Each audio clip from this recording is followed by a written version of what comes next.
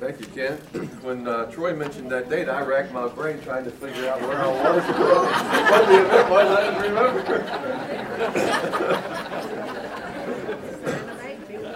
Well, I guess that's the first week I was here. Time has really flown, though, hasn't it? It's hard to believe that it's been 6 years. Also, next week, if you are a new member, we hope that you will attend that luncheon. It's a free luncheon, and it's where we give you all the information about the class. We explain how it runs, what the care groups are, who the presidents are, vice presidents, the council, and all this kind of stuff. And it's a very important meeting, and it's a great time just to get to know everybody. Well, we are in the Gospel of Luke. So take your Bible and open up to Luke chapter 3. Luke chapter 3.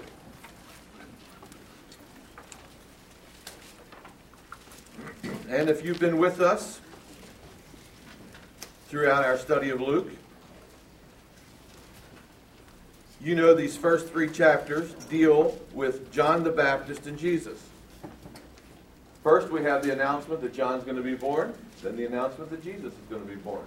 And it goes back and forth. And it goes back and forth several times up through chapter 3.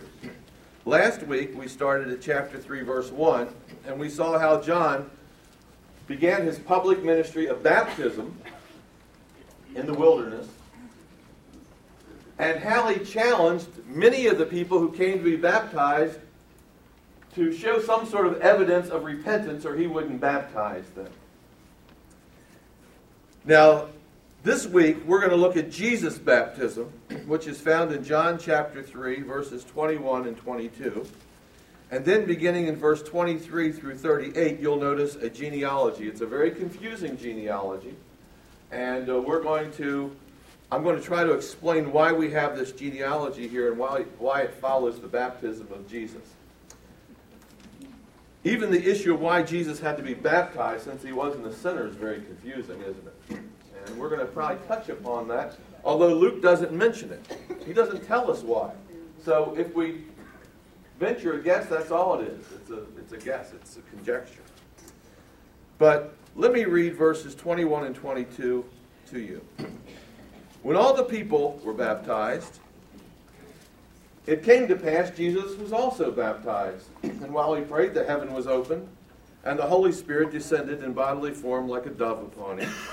And a voice came from heaven which said, "You are my beloved Son, in you I am well pleased." Now, this is a 2-verse account of Jesus' baptism. It's probably the shortest of the 3 gospel writers who deal with the subject. But in these verses, there's a lot mentioned. It says that he was baptized. That's the main thing in verse 21. But 3 events accompany his baptism, and I want you to see those. At the end of verse 21, the heaven was opened. That's event number 1. Verse 22, the Holy Spirit descended. And event number 3, a voice came from heaven. 3 things accompany his baptism. Heaven was opened, the Holy Spirit descended, and a voice came from heaven. These 3 events are modified by other statements. They're elaborated upon. For example, it says in verse 21, while he prayed, the heaven was opened. And then verse 22, the Holy Spirit descended, but it adds, in bodily form like a dove upon him.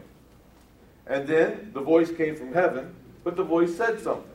It said, "You are my beloved Son, in you I'm well pleased." So what we're going to try to do is we're going to go over these statements, and we're going to try to figure it all out. So let's look at verse 21, okay? First of all, I want you to notice it says this.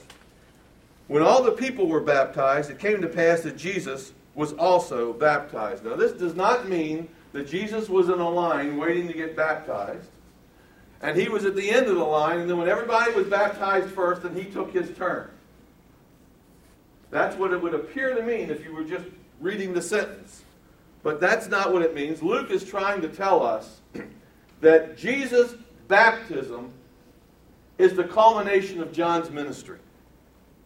After Jesus is baptized, John falls by the wayside. He's not even mentioned in the Gospel of Luke again.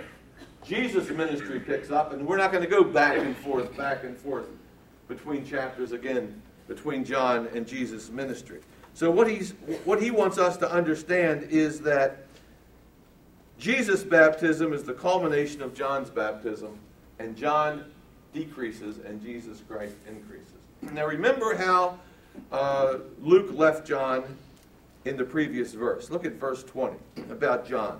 It says that Herod shut John up in prison. Remember that? Chapter 3 says that John was baptized, and then suddenly Luke just jumps ahead. Jumps way ahead and just says, and by the way, he was put in prison. They locked him up. And then in verse 21, there's a flashback. We have John again at the river baptizing. He goes back again. Why is he doing that? Well, he's doing it to let us know that when John was baptizing, he baptizes Jesus, and at that point, John's ministry is finished. In fact, let me just jump ahead and tell you that he ended up in prison. And you're not going to hear about John again, except one time, and then he's still in prison. So what we're going to do is we're going to pick up with the ministry of Jesus. That's the important thing. Everything else is inconsequential about John. Now, why is Jesus baptized? It said in 3:3 that John baptized for repentance, for remission of sin. Obviously, Jesus isn't a sinner. So, but Luke doesn't tell us why John baptizes him. We know from another gospel that John doesn't want to baptize him. Remember, he says, I have need that you baptize me, not me baptizing you. And remember what Jesus' answer was? He says we need to do this so that we can fulfill all righteousness. He doesn't say that I can fulfill all righteousness. There are a lot of commentaries, so Jesus had to be baptized because he had to do a certain thing, and the baptism represented his death and his resurrection, and he had to do this. No, he didn't say that.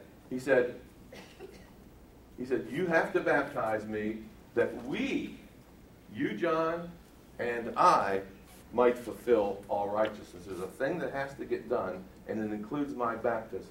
Because you see, John's baptism was not just baptizing sinners. John's main ministry was to prepare the way for who? The Lord. And he had to baptize the Messiah and launch him out on his public ministry. John had a work to do, and so did Jesus. And in doing that, and in completing the baptism, they're going to fulfill all righteousness. So baptism was very important, and we're going to see why. Now look at verse 21 again, and it says this.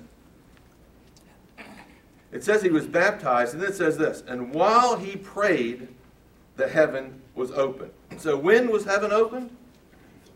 When he prayed. So this indicates that heaven being opened, by the way, which is mentioned several times in Scripture. In Ezekiel 1:1, it says, and the heavens were rent, or the heavens were opened. It says it in Acts 7, it says it 6 or 7 times, and the heavens were opened. When the heavens are open, that's God breaking into time, and that's God revealing himself. It's a revelation. Well, here it says the heavens were opened while he prayed. And so what we would say is his heaven being open and God breaking into time is a result of Jesus praying. It's a response to Jesus' prayer. Now, we don't know what Jesus' prayer is. But whatever it was, it got a response. And God breaks in. And he's going to reveal something. Now look at verse 22. Verse 22, which is the second event. And when heaven was open, watch this. The Holy Spirit descended upon him. Now what does this mean, the Holy Spirit descended upon him? Didn't he already have the Holy Spirit? Wasn't John filled with the Holy Spirit from his birth? What makes it so special if the Holy Spirit descends upon Jesus? Well, this is a different giving of the Holy Spirit. This is what, I'm going to use a big word here, okay? And then I'll try to explain it. This is called the eschatological giving of the Holy Spirit. The Old Testament prophet said that God was going to do something at the end of the age. And he was going to start a new eschatological period, which is a period that's going to bring in the kingdom of God. That was called the eschatology. Eschatology is a study of the end times. You've heard of that. The eschaton was the last times. And God was said that, through the prophets, that when he ushered in the kingdom, you would know when the kingdom would be ushered in because he would give the Holy Spirit. And so here the Holy Spirit comes upon him. And this is what's going to identify Jesus as the Messiah. The Holy Spirit comes upon Jesus, and that identifies him as the Messiah who will usher in the kingdom of God. And then on the day of Pentecost, what happens? Jesus pours out the Holy Spirit upon the believers, and they become part of the kingdom. So this is a giving of the Holy Spirit that rests upon Jesus. Now notice, it says, it rested upon him, and it came upon him in a certain kind of form. In verse 22. It says, like a dove. Now what's the significance of the dove coming upon Jesus?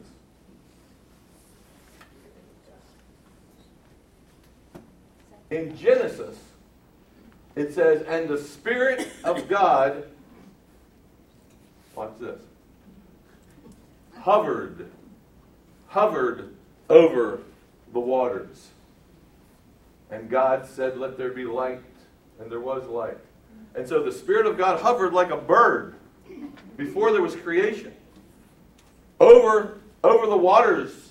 And God said, let there be light, and there was light. And so the Spirit of God hovering speaks of creation. The second time you see the dove in the Old Testament, it's very interesting. It has to do with the flood. The first time the Spirit of God hovers over what? Water. Water. The second time the Spirit of God has to do with what? Water, the flood. And Noah and his family get in the ark. 40 days are in the ark. And then suddenly the dove comes back with an olive branch between its beak, which speaks of peace. Now, in each one of those cases, after the Spirit hovers over the face of the water, the deep in Genesis, then God creates Adam and Eve, and he tells them to be fruitful and multiply and replenish the earth and take control of the earth, rule the earth. In the flood, guess what God does? Judges the earth. He wipes out the earth. But he leaves one family. And you know what he says to them? The same thing he said to Adam and Eve. Be fruitful and multiply and replenish the earth. Have dominion over the earth. Rule the earth. That's a short rule. Because people start sinning again, don't they? And they do. Everyone does what was right in his own eyes, which was evil. And they all did evil. Now we have a third moving of the Holy Spirit over waters. And the Holy Spirit comes upon Jesus, which speaks of a new creation that God is forming.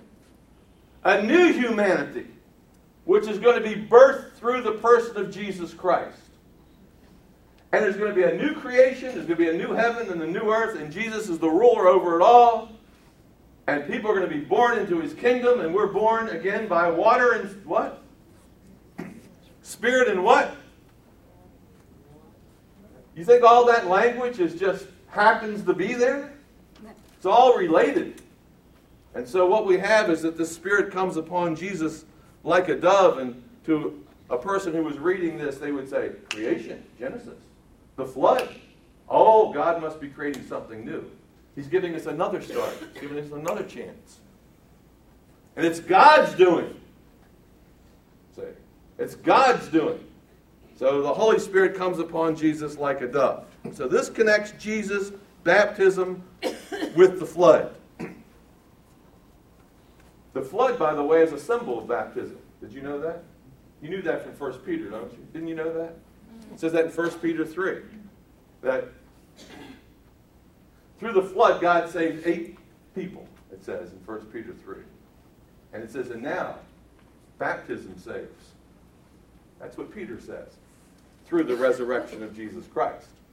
Not just the act, but he says, in a sense, Jesus is baptized, and that's a picture of a resurrection, his death and his resurrection, and we're saved through that. So Luke is connecting all this together for us. So Jesus gets the Spirit in a special way, and that begins the end of the age.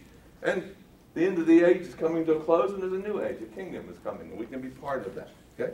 Now it says it came upon him like a dove in bodily form. Why does it say in bodily form? Probably what Luke wants us to realize is that this isn't a vision. This isn't just something that you sort of see in a vision, but it really didn't happen. Like Peter has a vision and he sees a sheet coming down. Well, a sheet really didn't come down.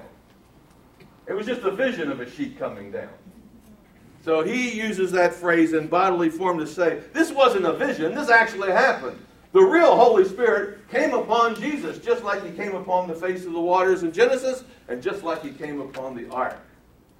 And so this really happened. And then we have this third event. Look at verse 22. It says, and a voice came from heaven. A voice came from heaven. And the voice spoke. Who did the voice speak to? It spoke to Jesus. You are my beloved Son, in whom I am well pleased. Notice back in 21, he prayed to the Father, and the Father responded and spoke to him. And this may give us some indication of what that prayer was. Jesus may have said, Father, am I to represent you now? And he said, you are my beloved Son, in whom I'm well pleased. We're not sure exactly what Jesus' prayer was. But this is a combination. This is a quote, actually. You're my beloved Son, in whom I'm well pleased, is a quote from Psalm 2 and Isaiah 42, verse 1. So we won't turn there. We could turn there and spend some time there, but we won't. But I will tell you what Psalm 2 is about. Psalm 2 is about God choosing a king, King David. And when a king of Israel was coronated, he had to be anointed. And a prophet anointed him with oil, which represented the Holy Spirit coming upon that king and empowering that king to do business, to do God's business. And then God declared the king to be his son. God says to King David, you are my son. Which means, in that context, you will be my representative on earth. You will speak for me. When you speak, it's the same as if I speak. You will be my ambassador. And so God empowers the king. Now, what happens here? Jesus is anointed with the Holy Spirit. It comes upon him. And God says, you're my son, which means, in this context, you're the king. You're the new King David. You're the one who's going to set up a new age, a new kingdom. And you will be my representative. You're my son. The phrase, in whom I'm well pleased, comes from Isaiah 42:1. And in this case, God says, you're my approved one. You're the one that I have approved. And the way you know that I've approved you is that I've anointed you with the Holy Spirit. And you can go back and look at those verses, and they're very important verses. But I want you to look over at Luke 4. Luke 4. Jesus is anointed with the Holy Spirit. He's empowered to be the king. And he's declared to be the king. He's declared to be the son. Now in Luke 4, Jesus goes into the synagogue somewhere around verse 17. And he picks up the book of Isaiah. And look what he says. He found the place in Isaiah where it says, the Spirit of the Lord is upon me, and he has anointed me to preach, to speak good news. Speak on behalf of whom? On behalf of God. Good news. See?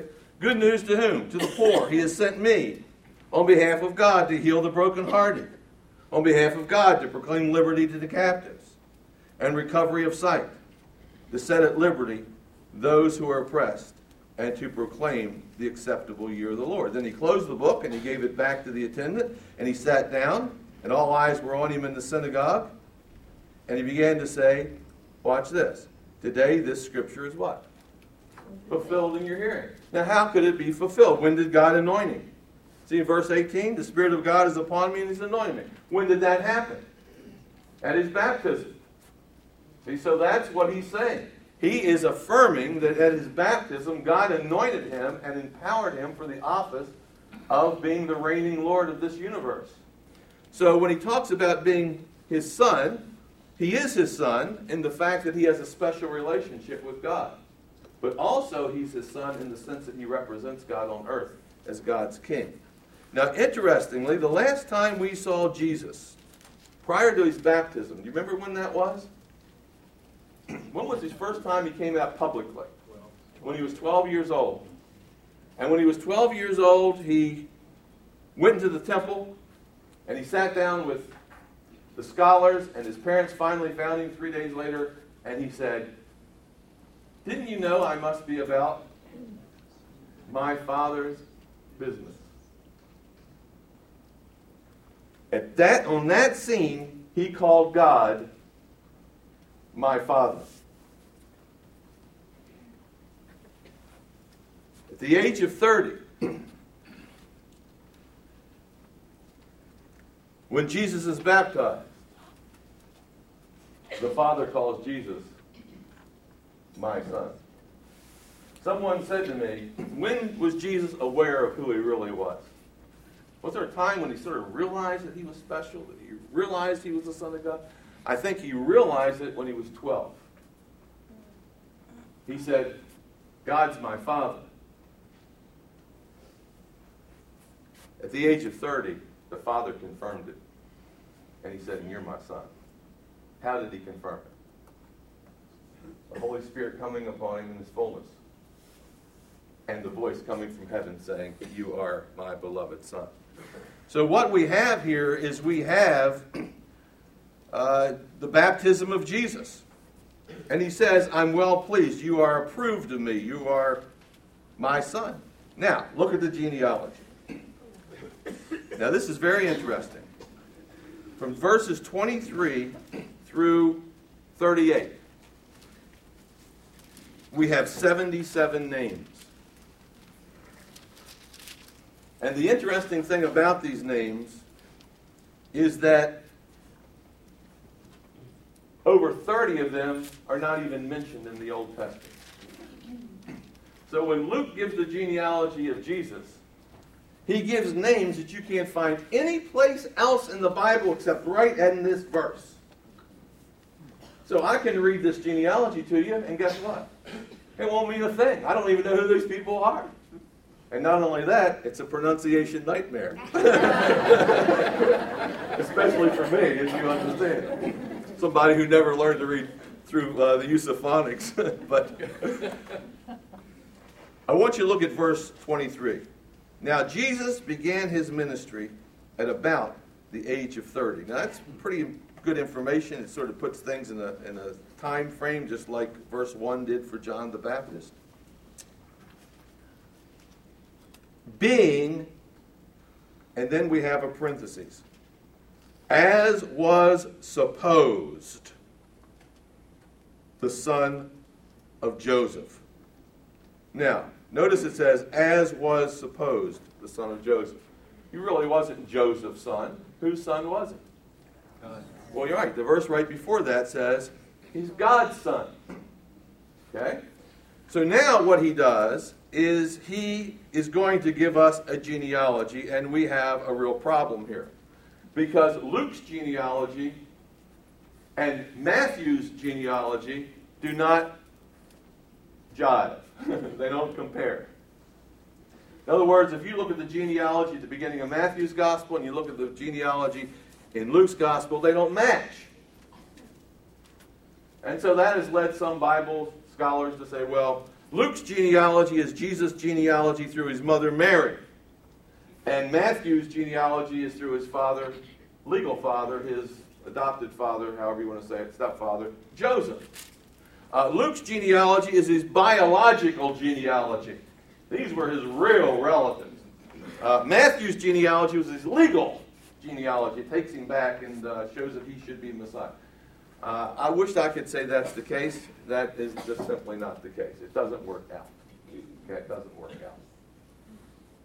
So what are we going to do with it? Well, we're not going to do anything with it. You see, most Christians, they always want to sort of harmonize everything. They want to put Matthew in with Luke and make it all, interconnect with seamless, with no difficulties.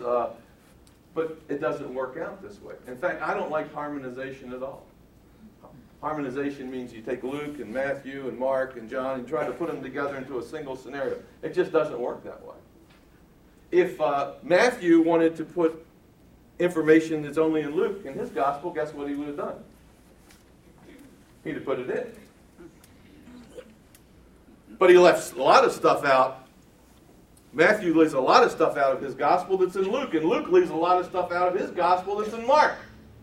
Why did they do that? I don't know why they did it, but they did it and they had a reason for it.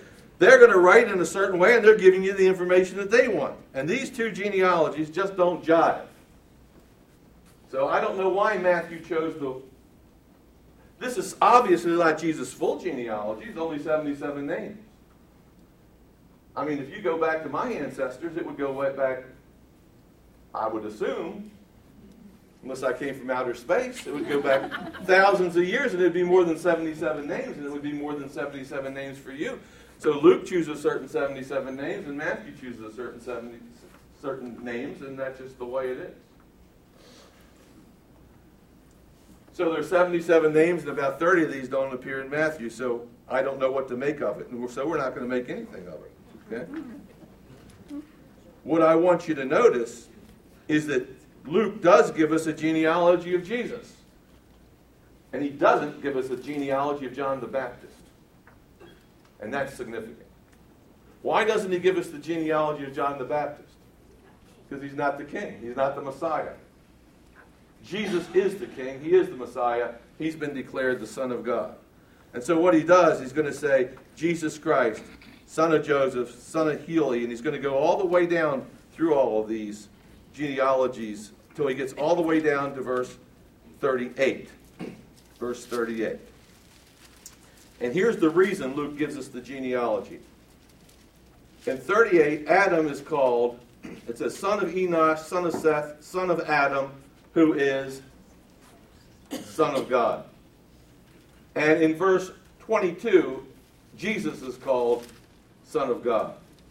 So what he's going to do, he's going to link Jesus as Son of God to Adam as the Son of God.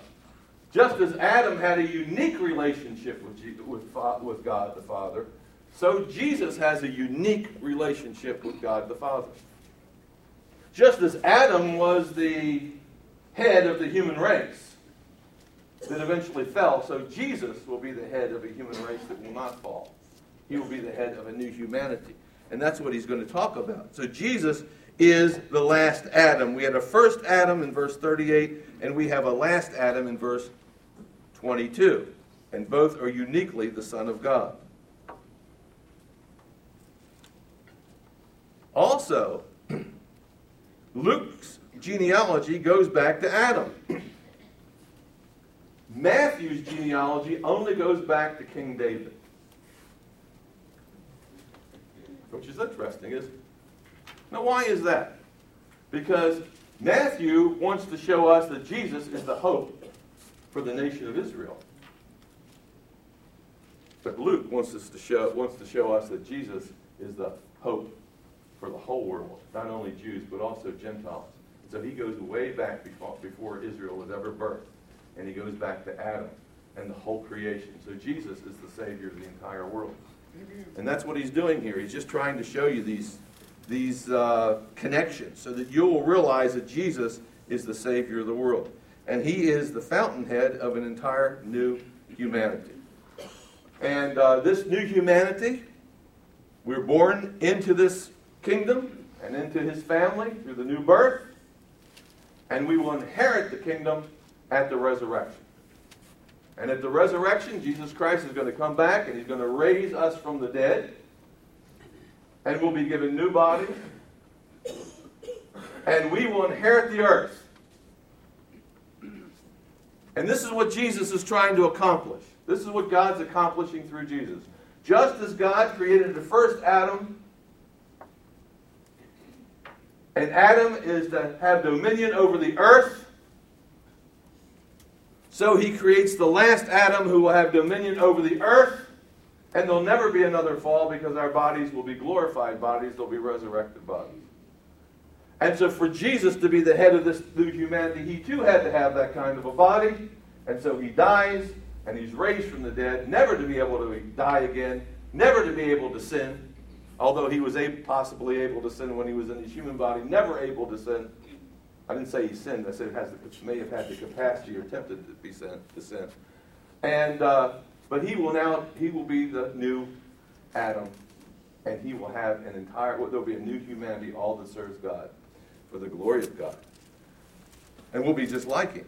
Now what happens in chapter 4, look at this. Jesus is then driven by the Holy Spirit into the wilderness. You see that? And he has what's called the first temptation. The first temptation. And look what that temptation is in verse 3.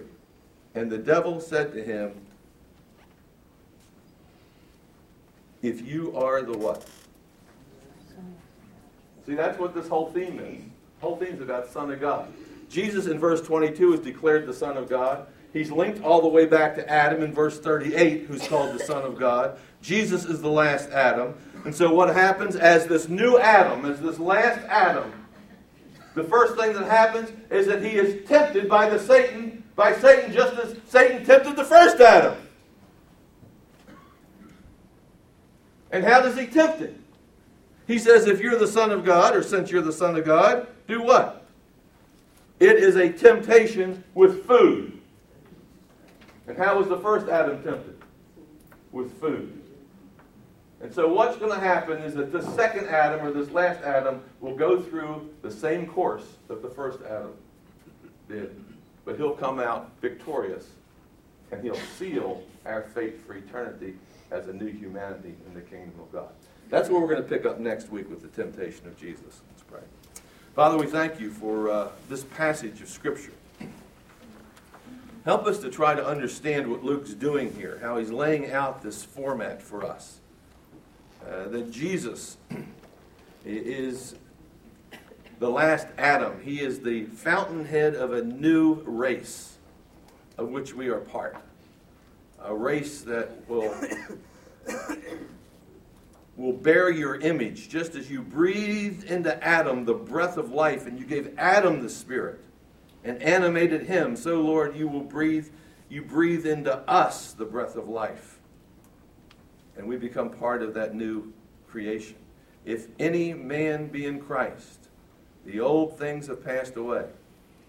He is a new creation. All things are made new. Help us, Lord, to understand that as we go through our life this week. Help us to represent Christ, to be followers of the King, to live a godly life. May people see a difference in us. May we too have that unique relationship with you as Jesus did, because we too are indwelt by the Spirit. In Christ's name we pray. Amen.